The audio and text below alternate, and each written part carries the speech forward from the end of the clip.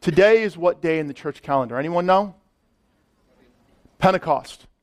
Pentecost. And Pentecost is actually one of the most important days in the church calendar. And we're going to talk about why. But here's what I want you to know that I've been praying for you. I know people are on vacation and people are away. It's Memorial Day. They're supposed to be.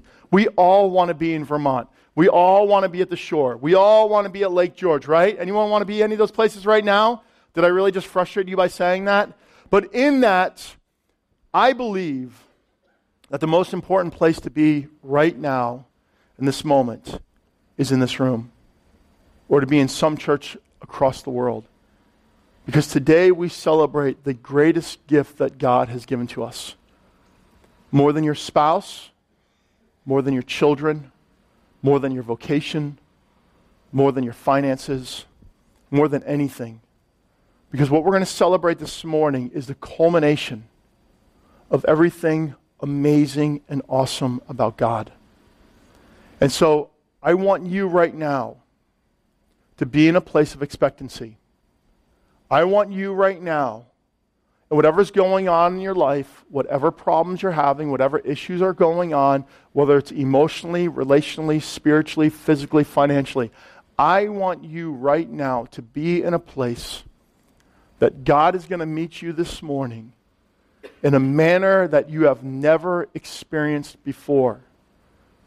And I'm just saying that what God wants to do this morning is He wants to speak a transformational truth in your life that began and ended and was solidified on the day of Pentecost. And so I want us to stop and pray. And I want us to have an expectancy that God is with us. So I'm just going to very humbly kneel because I want my words to be words of God and not words of Rob. And I just want to take a moment and pray. Jesus, Father God, Holy Spirit, you are 3 in 1 and you are a mystery that we can never fully fathom. Just like Paul had said, it's like looking into a glass dimly. But one day we will. One day we will be in full understanding of who you are. This morning, I ask you that in our confusion of questions and frustrations and circumstances, that you would bring clarity in our identity, in who we are, in view of you. So Holy Spirit, please let it not be about the amount of words, but the power behind the words. In Jesus' name, amen. Turn with me in your Bibles to Acts chapter 2. And here's what I want to do this morning is, so often we look through the Bible and we run through things, and I always bring up verses and we know we put it up here, and we make it as simple as possible, right? To kind of not have to bring a Bible, to not have to worry about it. And I realize that the majority of you, about 70 to 80% of you, when you're on your phones or you're on your Bibles as well. Some of you are texting and figuring things out. I get it. So I'm not condemning. I'm just saying. But if you have your Bible on your phone, take out your phone. This is a great time to use it. I want to walk through passages of the Scripture and be very clearly about what God has done and what He's going to do. Turn with me to Acts chapter 2. Acts chapter 2. And we're gonna hold this Bible knowing that it's not just historical understandings of God, but it's God's holy word. It's inerrant, it's perfect, it's God-breathed, and it's infallible. It's without error. That everything that is taught in here, like it says in Scripture, is for training, equipping, rebuking, and empowering. And that there's no fault in this word. Amen? Amen. Let's read Acts chapter 2. On the day of Pentecost, all the believers were meeting together in one place. Suddenly there was a sound from heaven like the roaring of a mighty windstorm, and it filled the house where they were sitting. Imagine this. Imagine right now being in the plant in Ramapo Ridge, Remember, they were not in a temple. They were not in a church. They were not in a synagogue. But they were in someone's house. And all of a sudden, it just started to explode. Remember that 4 years ago with the earthquake, that some of you felt that here in New Jersey, even though it was down in Virginia. You felt this vibration going on. And all of a sudden, that's what happened with these disciples. They were waiting. Jesus said, wait. And as they were waiting, as they were praying, the house shook. The sounds of thunder and lightning were amongst them. Then what looked like flames of tongues of fire appeared and settled on each of them. And everyone present was filled with the Holy Spirit and began to speak in other languages as the Holy Spirit gave them this ability. At that time, there were devout Jews from every nation living in Jerusalem. Now, this is the key. At that time, there was a gathering of Jewish people from every nation. When they heard the loud noise, everyone came running. It wasn't just the people in the house. All of Jerusalem shook in such a manner that they knew that something was occurring. They came running and they were bewildered to hear their own languages being spoken by the believers. Here's the key. We oftentimes hear about tongues and we're terrified because we think that the language of tongues was this babble, blah, blah, blah, blah, blah, blah, blah, and it was kind of like just saying like, I should have bought a Honda, I shouldn't have bought a Cadillac, and like all these things were happening really, really, really quick. Now let me say this, let me preface this. I believe God gives a heavenly prayer language, something that we do not understand. I pray in a heavenly prayer language, not all the time, but there are times when I go in my room and the Holy Spirit says, you don't know what to pray, let me pray. And not in front of crowds, but in my room, like it talks about in Scripture, God will speak through me. My kids have only heard me pray in tongues one time, and that was this past year. But when Pentecost happened, they were speaking in all the native tongues. If there were Spanish people there, they were speaking in Spanish. If there were Polish people there, they were speaking in Polish. You can give a little woo-hoo. If there were Italian people there, they were speaking in Italian. If there were Cherokee Indians there, they would have been speaking in Cherokee Indian language. No matter what it was, these were not just some crazy languages all over the place. I do believe in the prayer language of tongues, but in the public setting, everyone was praying in a language known to those in Jerusalem. And so all of a sudden, when they heard this thunder, when they heard this loud bam, they came running, and all of a sudden they're like, I hear someone praying in Italian.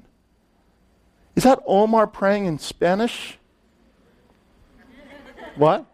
And all of a sudden, they just started realizing, and when you look at this passage, and we don't have to go through all the languages, all these different languages, they prayed in. Jump down to verse 11. Both Jews and converts to Judaism, Cretans and Arabs. Imagine that, Arabs. There were Arab Jewish people in Jerusalem who heard people praying in Arabic. Our nation has such an anger right now to those who are Arab and Arabic, Iraq and Iranian. And there were Jewish believers there that heard someone praying in Arabic. And we all hear these people speaking in their own languages about the wonderful things God has done. They stood there amazed and perplexed. What can this mean? They asked each other. Imagine this. There's certain periods in the church calendar or certain topics that we don't like to bring up, and one of them is Pentecost. We don't like bringing up Pentecost because of the weird spookiness of it, right? Right? If you come from more of a Baptist or Reformed background, there's certain things that you just don't want to talk about. You don't want to talk about Pentecost because you're afraid that Rob's going to start getting up there saying, you should have bought a Honda, should have bought a Honda, should have bought a Honda. But instead, I bought a Volkswagen.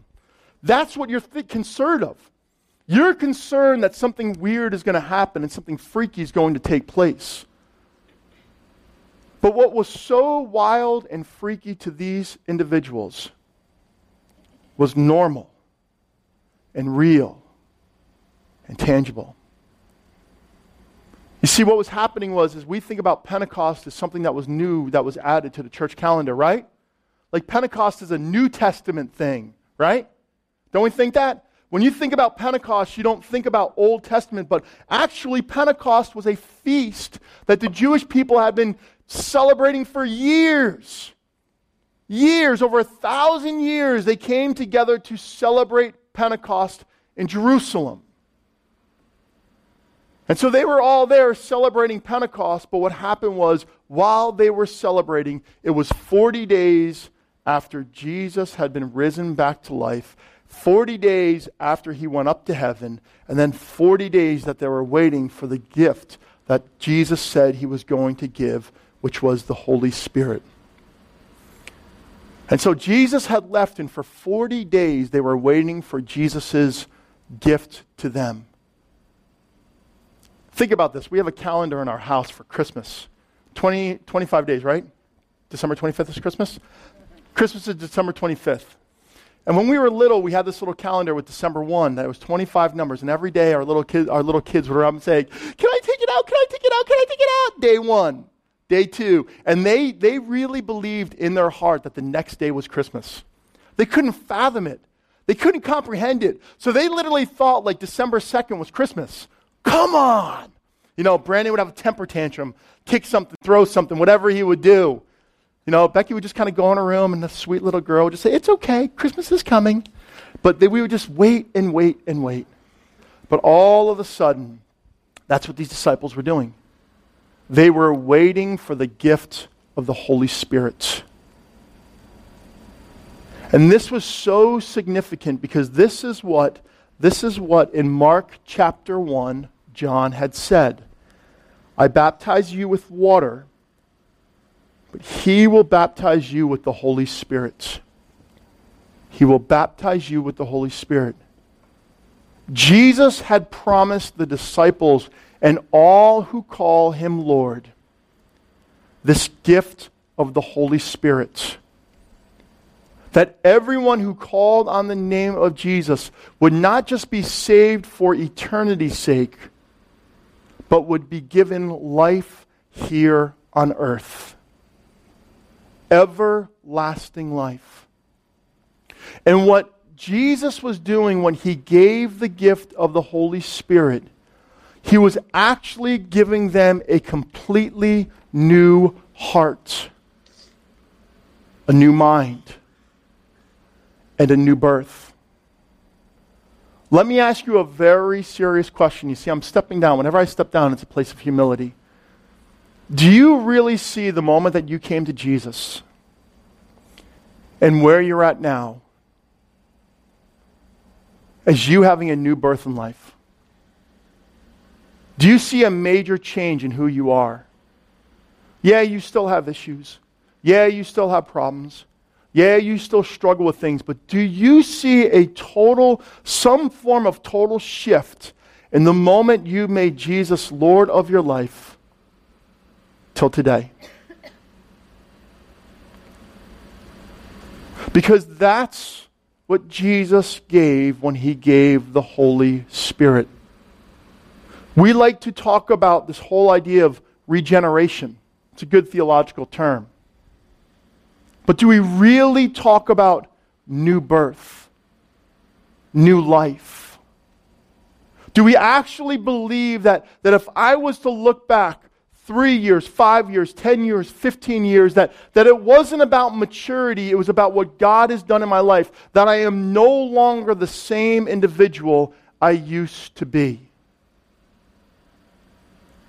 2 Corinthians 5:17. Look with me in Scripture. 2 Corinthians 5:17. Turn with me. It's on page, and I want you to read this, 2 Corinthians 5:17. It's on page 696. Open up your Bible. Show me you got it. Come on. Show me. There's a phone. Show me. Let's read what it says. This means that anyone who belongs to Christ has become a new person. The old life is gone, and a new life has begun. This means that anyone who belongs to Christ is a new person, not a better person, not a better, well-dressed, kind of cleaned up individual, but is a new person. You see, here's our problem. Mind if I just read something? This is from A.B. Simpson. He said this: "We may have the brightest intellectual life, the most unblemished moral character, and the most amiable qualities of disposition, and yet without the new life of the Holy Spirit in our heart, we can no more enter heaven than the lovely bird that sings in our window can become a member of our family."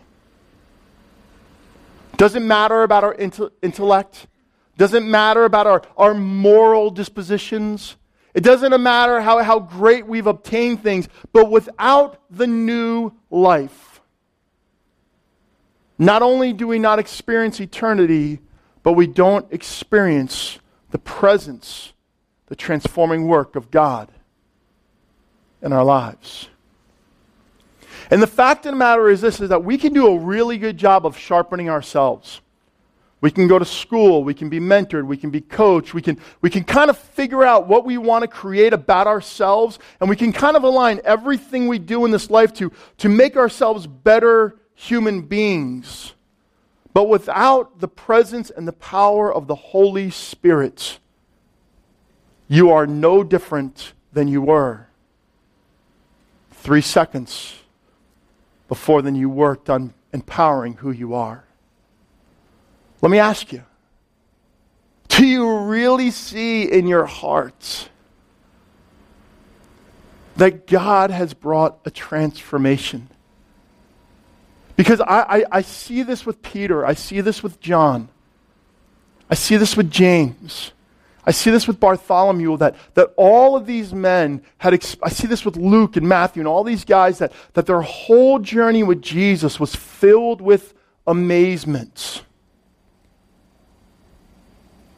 But they never recognized the newness of life they had until the Holy Spirit filled them with His power and His presence.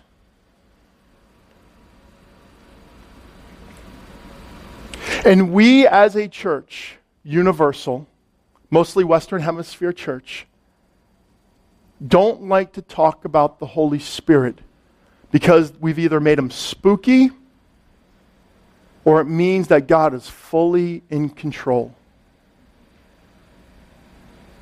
all the time. And that's the tension that we live in our society.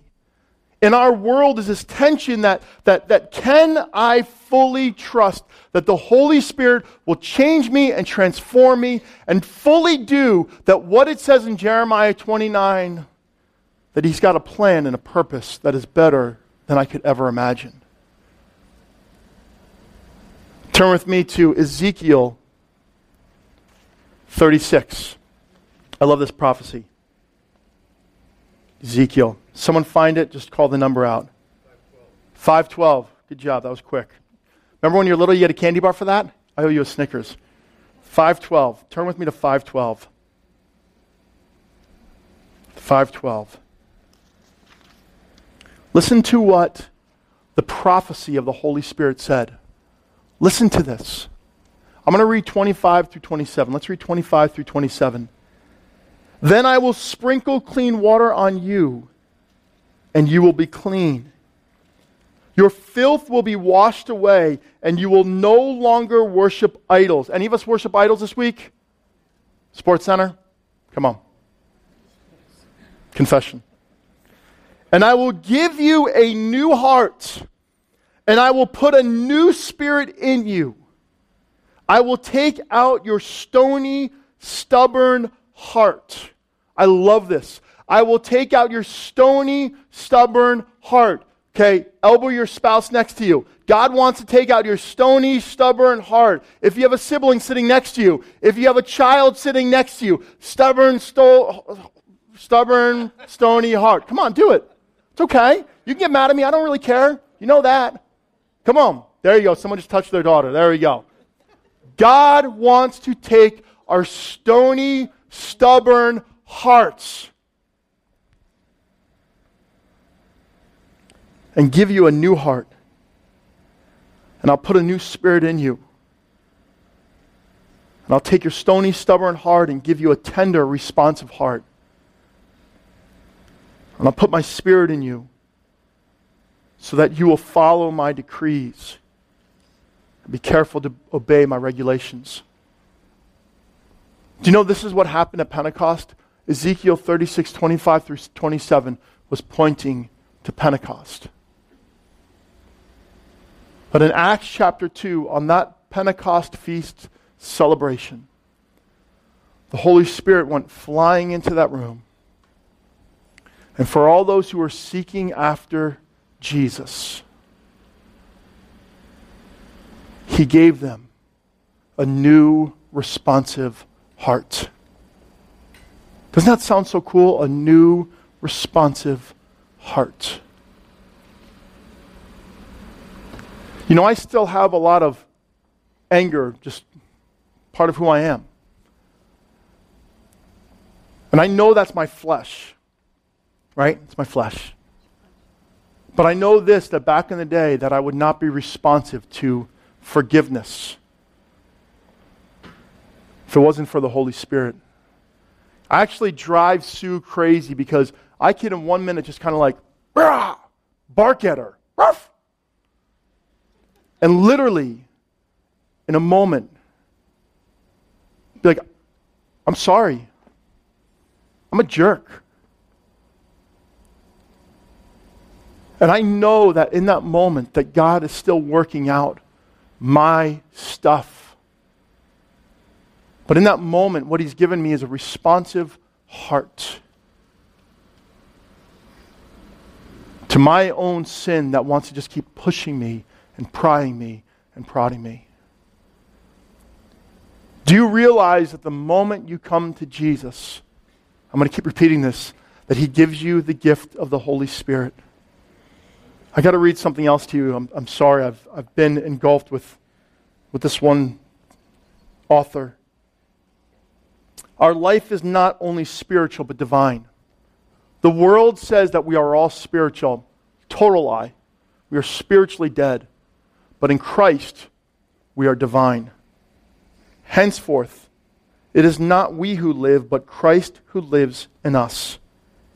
And we draw from Him, through the Holy Spirit, every moment, life and health, and joy and peace. It is not living through the Spirit, but living in the Spirit. We think we chase after the Holy Spirit, don't we? I got to go find Him. I got to pray a little harder. I got to go to church. I got to go to MC. I got to do things so the Holy Spirit is present. No, the Holy Spirit is in us when we abide. What does it mean to abide? It means that in the crisis and turmoils of life, we say, I'm not moving. I'm sitting. I'm sitting here, knowing that in my brokenness, in my guilt, in my shame, in my struggles, in my tensions, in my life, in my circumstances, that no matter what I do or how I've done it, I am in Christ. In Christ. And this is the one thing that I know in my life God has worked on me more than ever lately. I fast, I pray, I do everything right. Everything. I confess my sins to my friends. I share my shortcomings. And still I've had this nature that I got to do. And God said, stop doing and just be.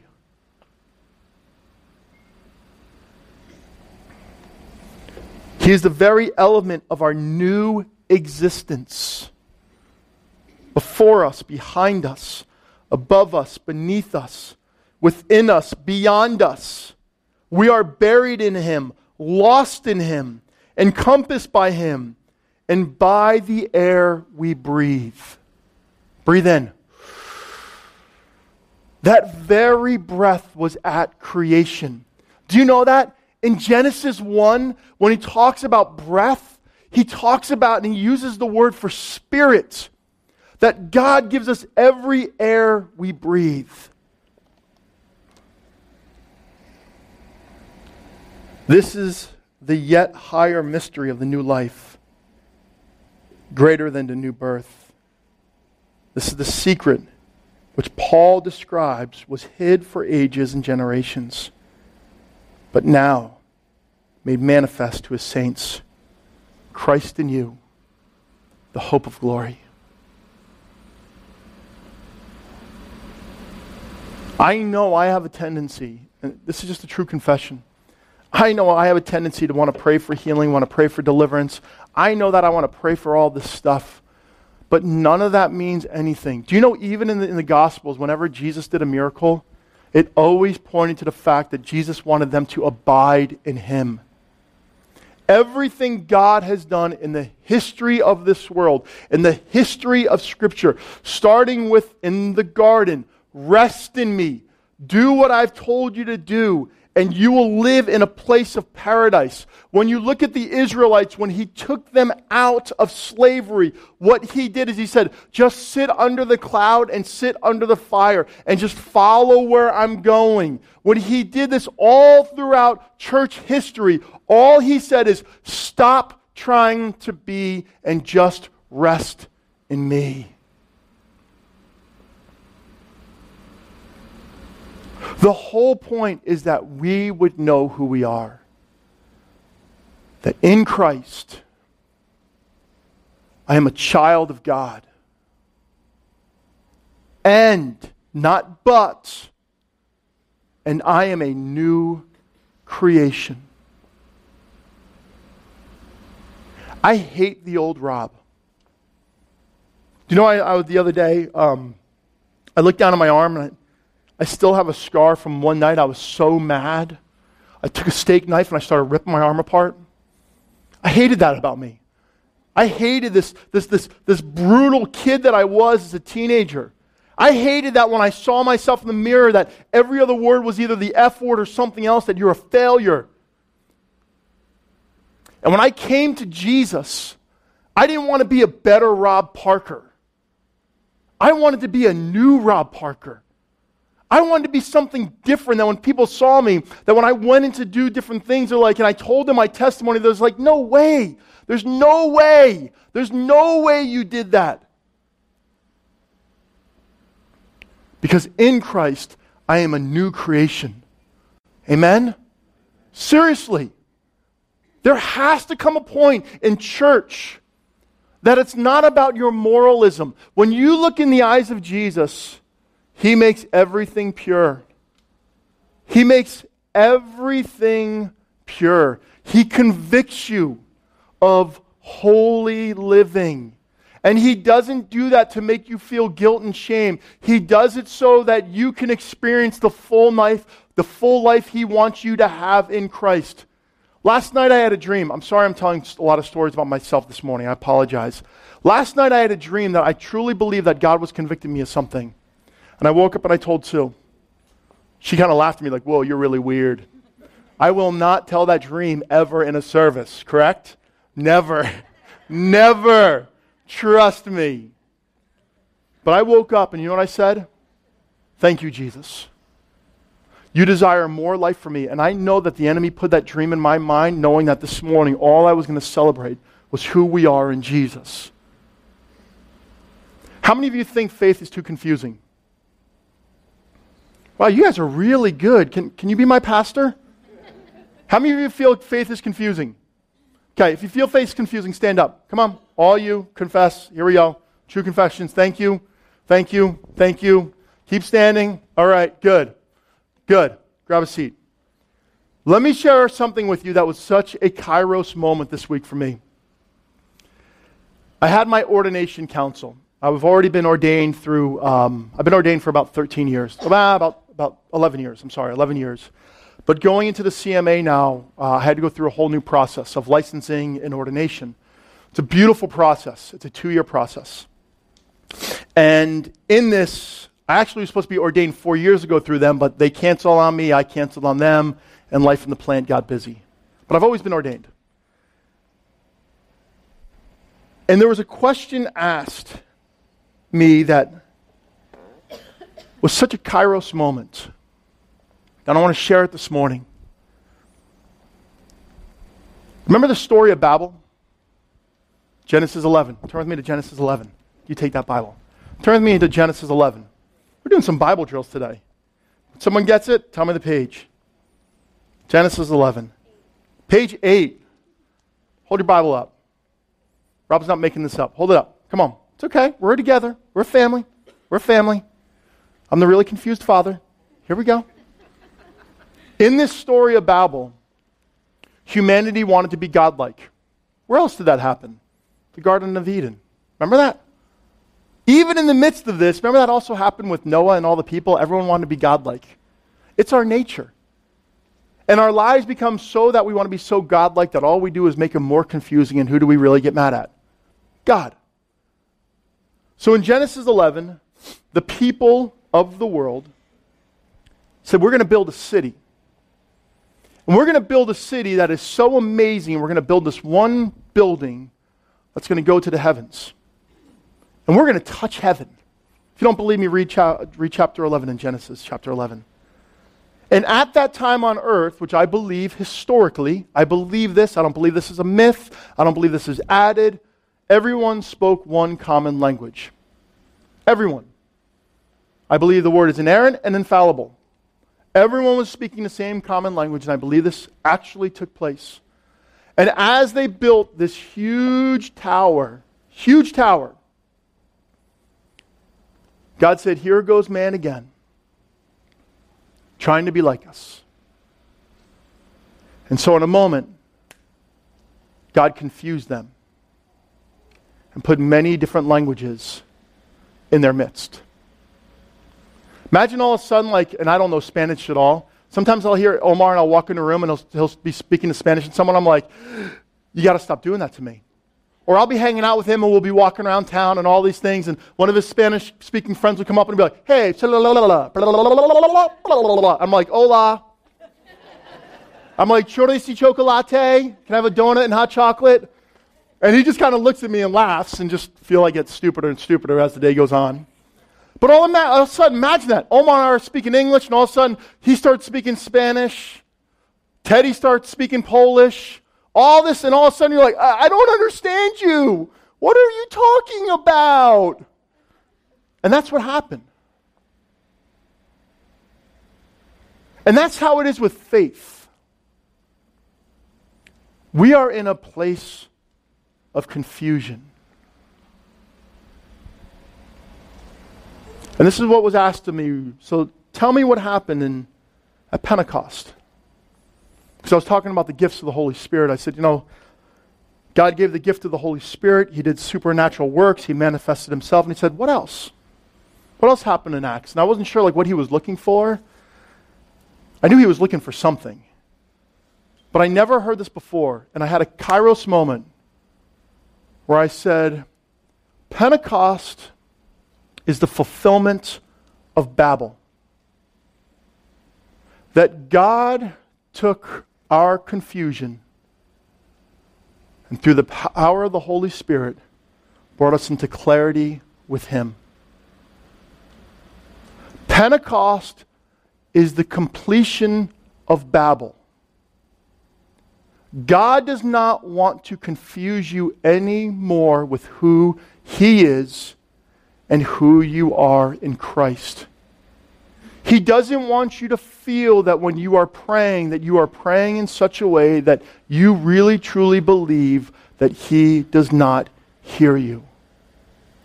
Pentecost was the fulfillment of Babel to bring clarity between us and God.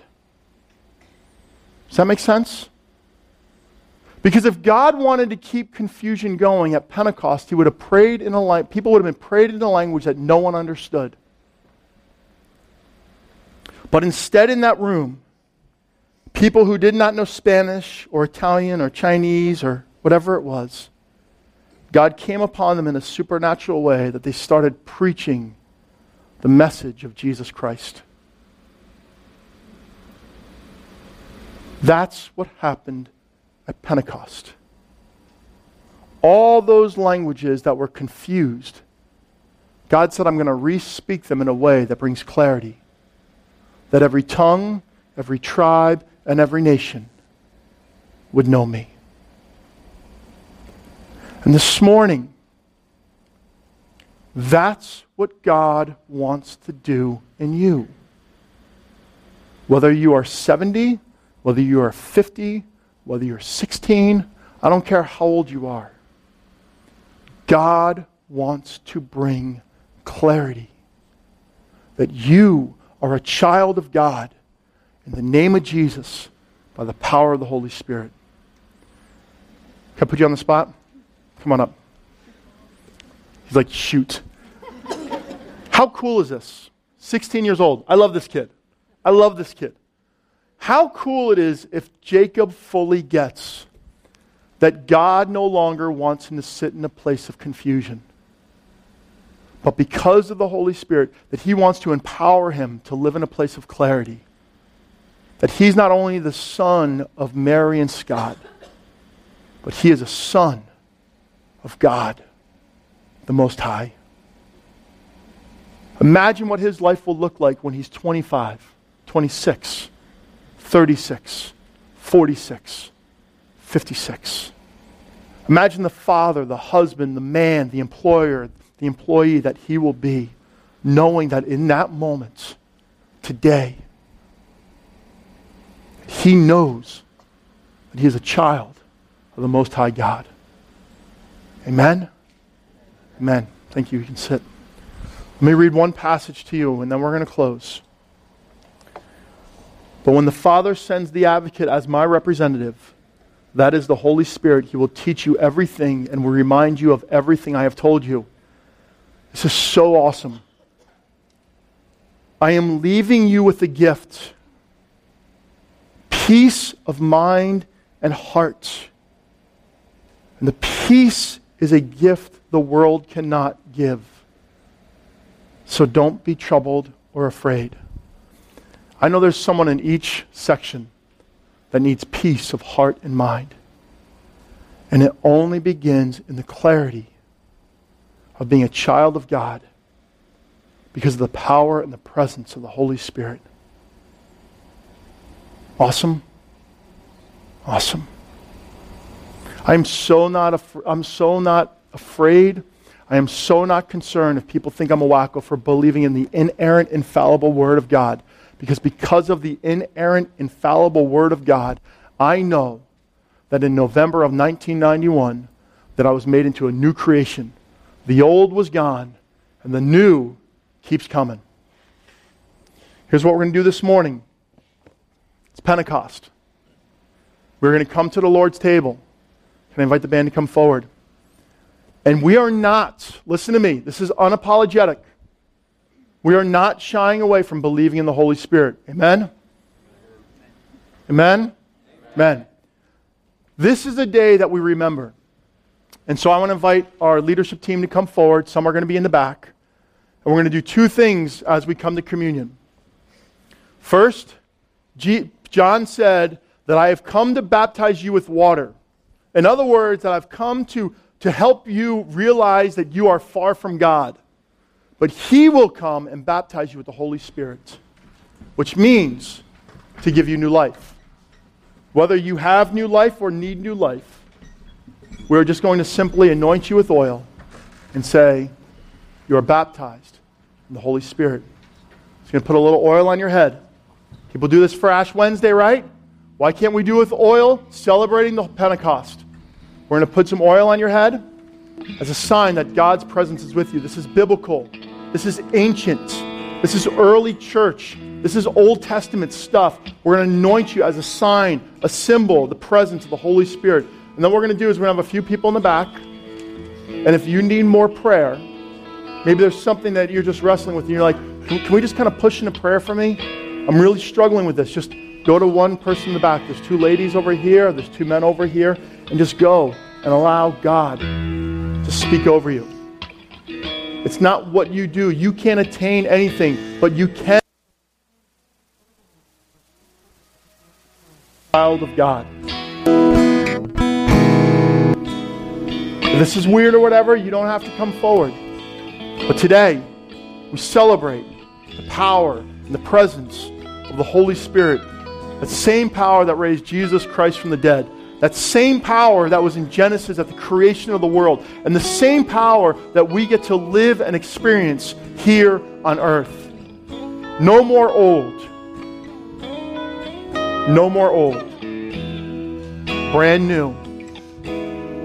And for all you teenagers that are here, this is an opportunity to start who God wants you to be. In the fullness of assurance, not what you do, but who you are. So come. Let's eat. Let's be touched by the power of the Holy Spirit. Come. Let's worship together.